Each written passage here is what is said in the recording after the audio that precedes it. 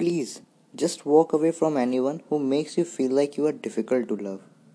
In walking away, you will learn how to pour all of the love that you were giving to the wrong person back into yourself, and you will learn how to pour into all that you desire in life. You will learn how to pour it into your growth, into your art, into your hope. You will learn how to stand up for your feeling, how to stand up for its value. And when you teach yourself that you deserve to be loved without having to beg for that love, you open yourself to the kind of beauty that chooses you just as freely as you choose it. You open yourself to the kind of people who see you and immediately know that you are a rare and beautiful thing.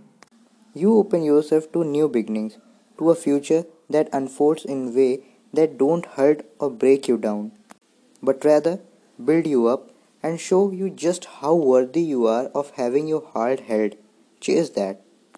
I have been thinking a lot lately about being grateful and fostering gratitude in life for both the light and the dark things that have happened within it. I have been teaching myself to the lesson in all of the losses and the strength in all of the scars. And it has helped me to find goodness where I sometimes did not see it before. So, what are you most grateful for in life right now?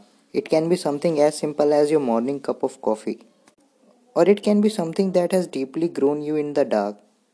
Whatever it is, big or small, appreciate that. Peace out.